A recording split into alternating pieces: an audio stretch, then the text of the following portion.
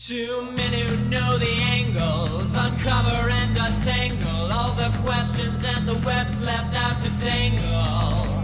In 1962, last Wednesday's afternoon, they'll bend your ears with reckless self-abandon.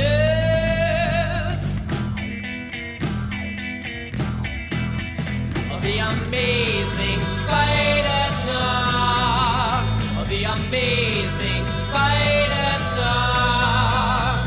Come swing through the air, sit back and prepare for the amazing Spider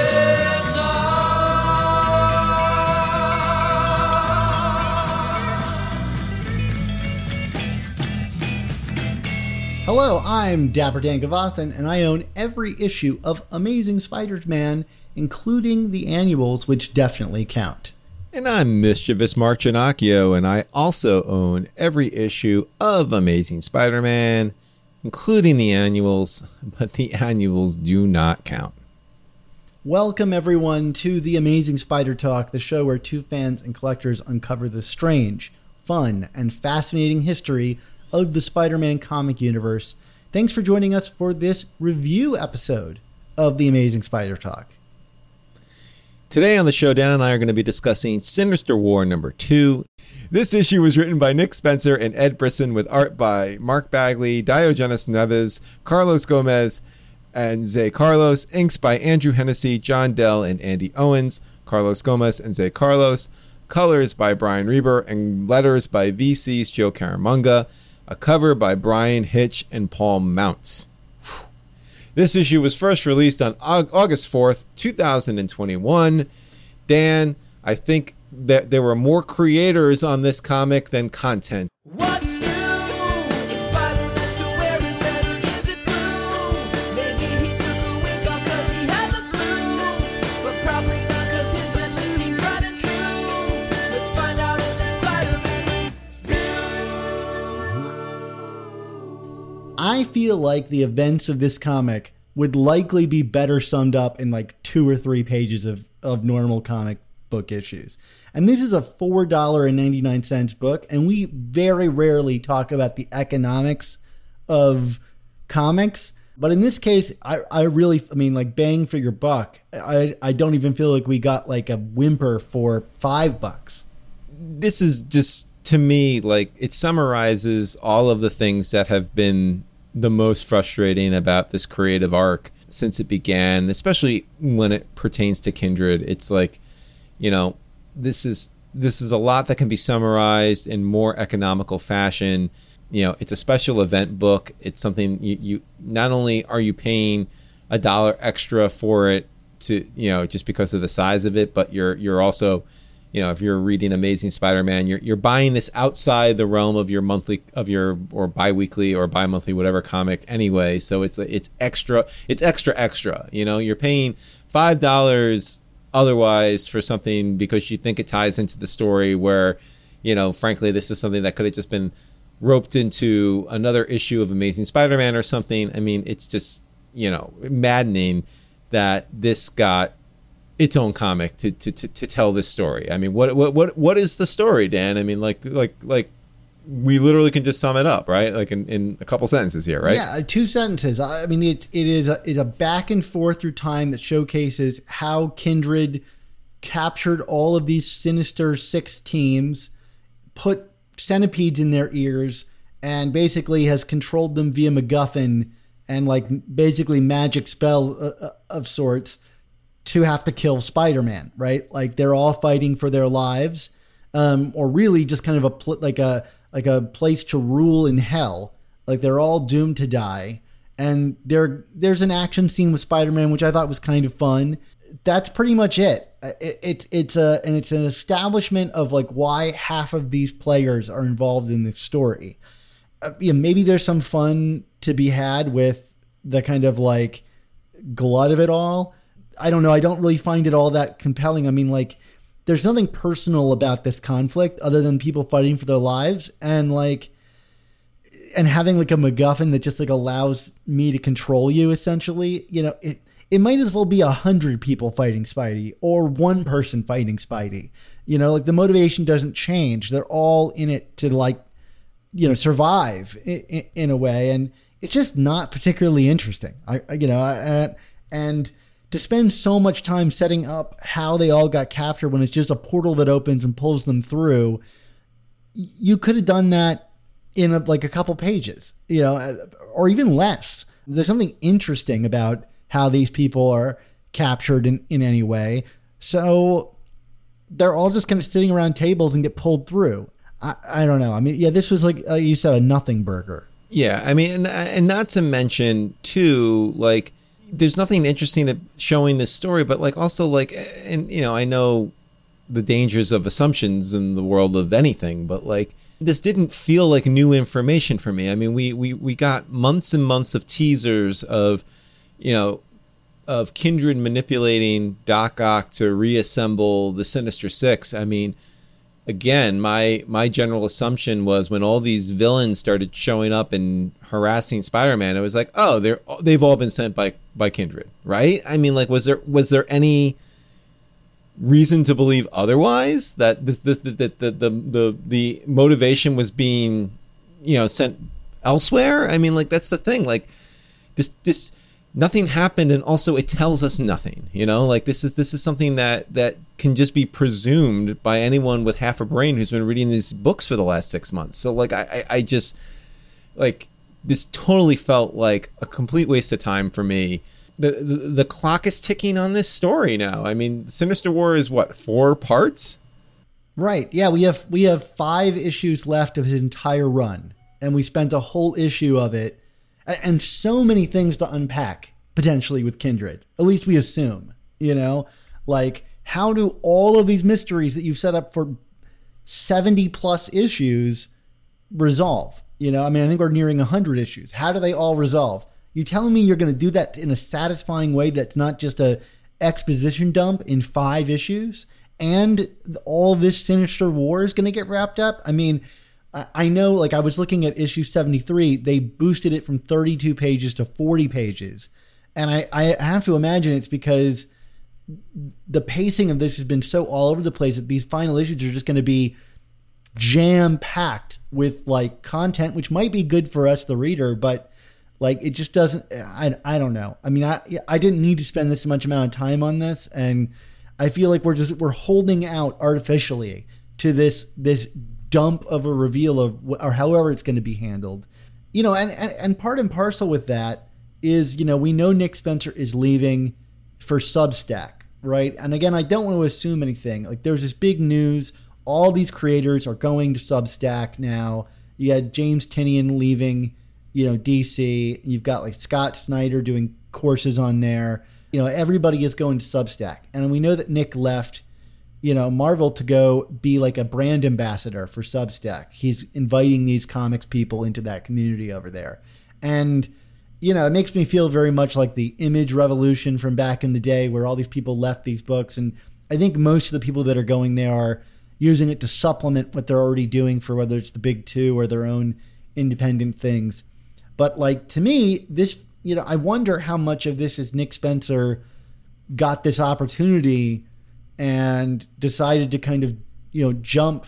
And now, like, that's why this book has been kind of like rushing all over the place to fit this all in, because he's got this other job he's taking on. I don't know. I mean, it feels kind of like that, whether that's the truth or not. How do you feel about that, Mark? Smells of that. But like at the same time, and you and I were kind of talking offline about this before we started tonight. And, you know, what I had said when we were speculating about that was like, right. I mean, it feels that way all the same.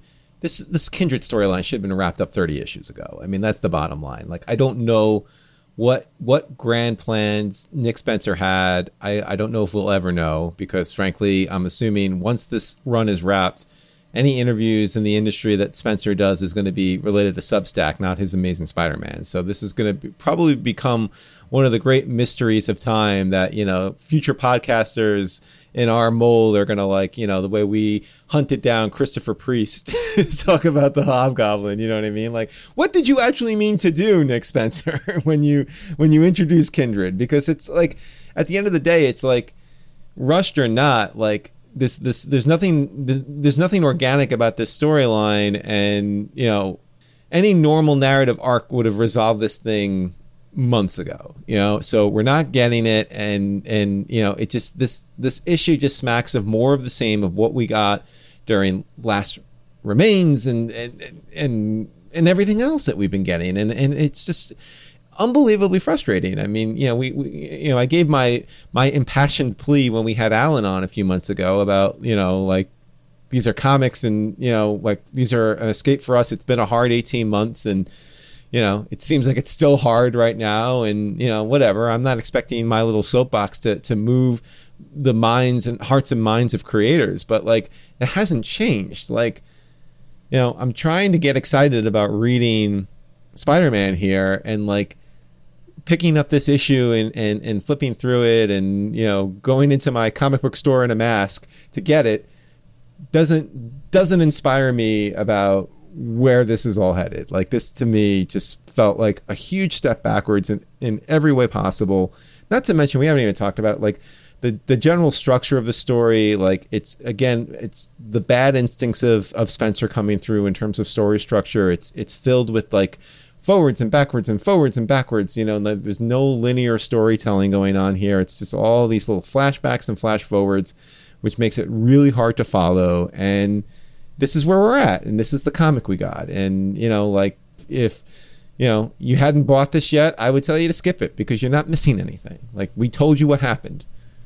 I mean, quick fix solution to this, I would literally start this comic with all of those villains in a flashback being pulled into the graveyard through portals. Kindred walks out, says, "There's centipedes in all of your brains. Go get Spider-Man." And then we spend the rest of the issue on forward action, and staying in one place. I mean, like, it really does make an action scene feel really like staccato, because every forward movement you're getting in the action scene, you're going back. And so you can't linger in it and have fun with it, because you're in 10 levels deep of figuring out where you are, right? Like, if you're going to do that, like, front load it and then have some action happen. Because some of the action is cool. Like, I like the bit with Overdrive stealing him on the motorcycle, and then Shocker using Hydro Man to blast everybody. Cool idea. Like, that's the kind of Spider-Man action I like to read. Do I wish it was more character and narrative oriented? Sure. But I can also appreciate a big brouhaha, especially with pages as packed as Mark Bagley has made so many of these things. But it's like, I can't get invested when I'm spending too much time figuring out where and when I am and whose perspective I'm experiencing this from. It's just too much. For a story this packed, it's like, at least give us a narrative form that is more straightforward.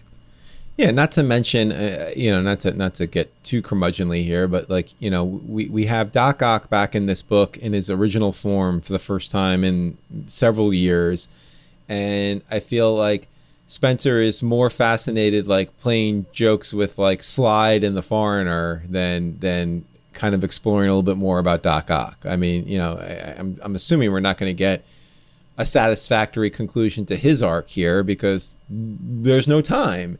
And the other thing to bring up too, just in terms of criticism here, is we established Kindred, many issues ago. I mean, was Harry or not or whatever, but like, I feel like his characterization is all like kind of one note here too. It's just, he's just kind of, maniacal villain talking about cleansing sins, and it's like, yawn. I mean, why are we still doing this with this guy? Who cares? You know what I mean? like I am so bored of Kindred. I could never see him again, and I'd be like, all right, great. Like he's offering me nothing new. Not to mention, in 50 issues. We saw him many moons ago, kill and resurrect Spider-Man multiple times over. Why does he even need to hire all of these villains, blackmail or extort all these villains to kill Spider-Man? He can just kill Spider-Man. Like, it's just like, nothing makes sense here. This seems like it's a smorgasbord of stuff, because we just want to bring everything together that we've been building for, but like, it doesn't make any sense, and it's really poorly constructed, and poorly paced, and it's a poor issue of Spider. This is a bad issue of Spider-Man, Dan. I hate to be that way, but this is a bad issue of Spider-Man. Yeah, it is bad. Just to balance it out with things I like, I think Brian Hitch's covers have been really cool. Like, just seeing him shove all these people on the front of these books is really enjoyable. And, getting Brian Hitch's version of Spider-Man stuff is not something we've seen a ton of. I'm thinking like Age of Ultron, I guess, was the last time I really felt like I saw him do Spider-Man. I'm probably forgetting something, but I have enjoyed his covers. And when I'm praising a cover that I'm kind of digging, I have enjoyed buying these. I kind of wish they were wraparounds, to be honest, because you've got those, like, it makes me think of like the Ron Friends Spider-Man saga covers where there's just so many villains packed into it. And I agreed with what you said earlier. I thought some of the fight interactions were fun. The Hydra Man Shocker one was a definite standout. But that's fluff. That's stuff. If a comic is really clicking and then you get that on top of it, you're like, wow, that was really great. But when there's nothing else to cling on to, it just kind of feels like window dressing, I guess we're going to find out like what's going on with the Spider-Man's death thing, because we have the Syndicate who like bring in Anna Kravinoff into their fold, who like last I think we saw her, she like denounced the Kravinoff name. So I don't know like who she is now, but she like straight up stabs Spider-Man Elektra style, or I guess Bullseye style, through the back. There's no living through that. As far as I know, unless it like slipped through his armpit and we're seeing forced perspective. But he got stabbed straight through the middle.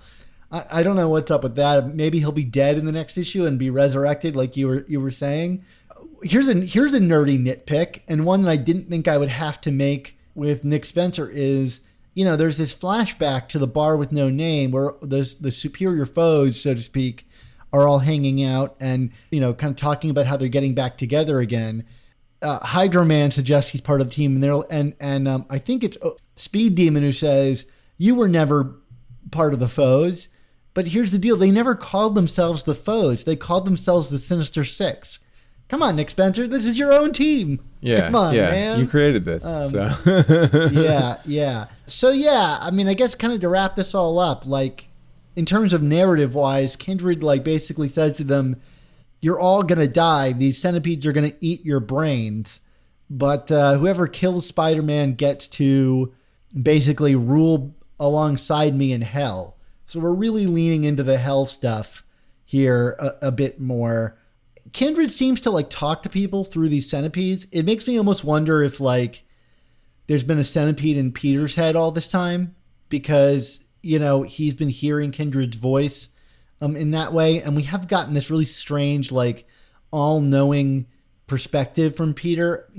Maybe I'm reaching too far, which I'm definitely guilty of. But like this kind of thing of just the ubiquitous nature of just, you get a centipede in your brain, you get a centipede in your brain, makes me think maybe Peter has a centipede in his brain or something like that. I don't know. I really could care less about this whole centipede in your brain thing. It reminds me of like the Red Goblin putting the needles in all of Spider-Man's teammates thing. It's just like, you're not going to kill everyone. So like, it's going to get undone at some point. Fine. But it's also such a like nebulous magic spell. Like, oh, I get to make you all try to kill Spider-Man because of some ambiguous threat. You ever watch like a horror movie where the rules of the monster are never really well established and it just robs you of any fear of the monster? Like, what works great about Alien is the rules of it, right? It has acid blood, so you can't shoot it when you're on the spaceship because it's going to burn through the hull. It moves quick, it lives in the darkness, and it can burst out of your chest. Like, the rules of Alien are very well established. But then you get movies like, I don't know, like a lot of ghost movies do this, where you're like, it's got so many powers, like you were saying earlier. What's to say this ghost couldn't just kill me at any time? It just seems arbitrary based on the writer. And Kindred feels like that to me now. It's like, what new power are we going to invent for this character? If it ends up and the rules all make sense, and I feel like we're going to need a whole issue just explaining the rules of Kindred, then fine. But right now, I don't feel any tension because it feels like Nick Spencer could do anything, and I would just have to accept it in regards to Kindred. Well said. Okay. Want to do a grade on this? Yeah, like really quickly, why do we have 5 different art teams like working on this book? Like there are scenes that are divided in half by artists, and like this has just been a long-term complaint, and again raises a red flag for Spider-Man Beyond. I'm assuming this is Substack related, but who really knows? Mark, let's give this thing a grade. Why don't you start us off? I'm giving you the dubious pleasure of starting this off. Well, I am going to give it a D for dubious. So that's all I got. I mean, like I said, there was enough fun stuff in this to save it from going lower than that. But this is as poor of an issue as we've gotten on this run. So, you know, I was thinking like what's below D- for us, because I don't know that we've really gone there before. Like, is that just a straight? Are we on the grading scale where we go straight F, or do we have E+? I mean, I think it would be an F, Dan. But you know, like, I mean, is it a complete failure? I mean, I don't even know if some issues of Spider-Verse were failures. So I think the lowest we've ever gotten was D-. This is for me. It's a D-. Like I think this is about as low as we've read. You know, it doesn't make me hate the character. It's just so little in a book that's expensive. I think I disliked stories more in volume 3 of Amazing Spider-Man, but like there was not joy sparked by this particular issue. Why don't we take it the rest of the way home then? Sure, yeah. Take us away, Mark. It is that time for all good things to come to an end, including our review of a not so great issue. So we want to say thank you to you, the listeners and viewers, for tuning in to this episode of the Amazing Spider Talk. Yeah, this episode was edited by Rick Coates with production support from Andy Myers. Our artwork was handcrafted by artists Ron Friend, Sal Buscema, Ray Sumser, and our theme songs were produced by Rylan Bojack, Tony Thaxton, and Spider Match. This episode was originally released on Patreon as a live stream hangout with us back when the comic was first released. So if you'd like to help support our show's continued existence and these reviews while joining us on the live stream, why not head on over to our Patreon and sign up? So, Mark, until I put a centipede in your brain and command you to kill my greatest enemy, what's our motto? Our motto, of course, is, with great podcasts, there must also come the Amazing Spider Talk. Don't miss the next installment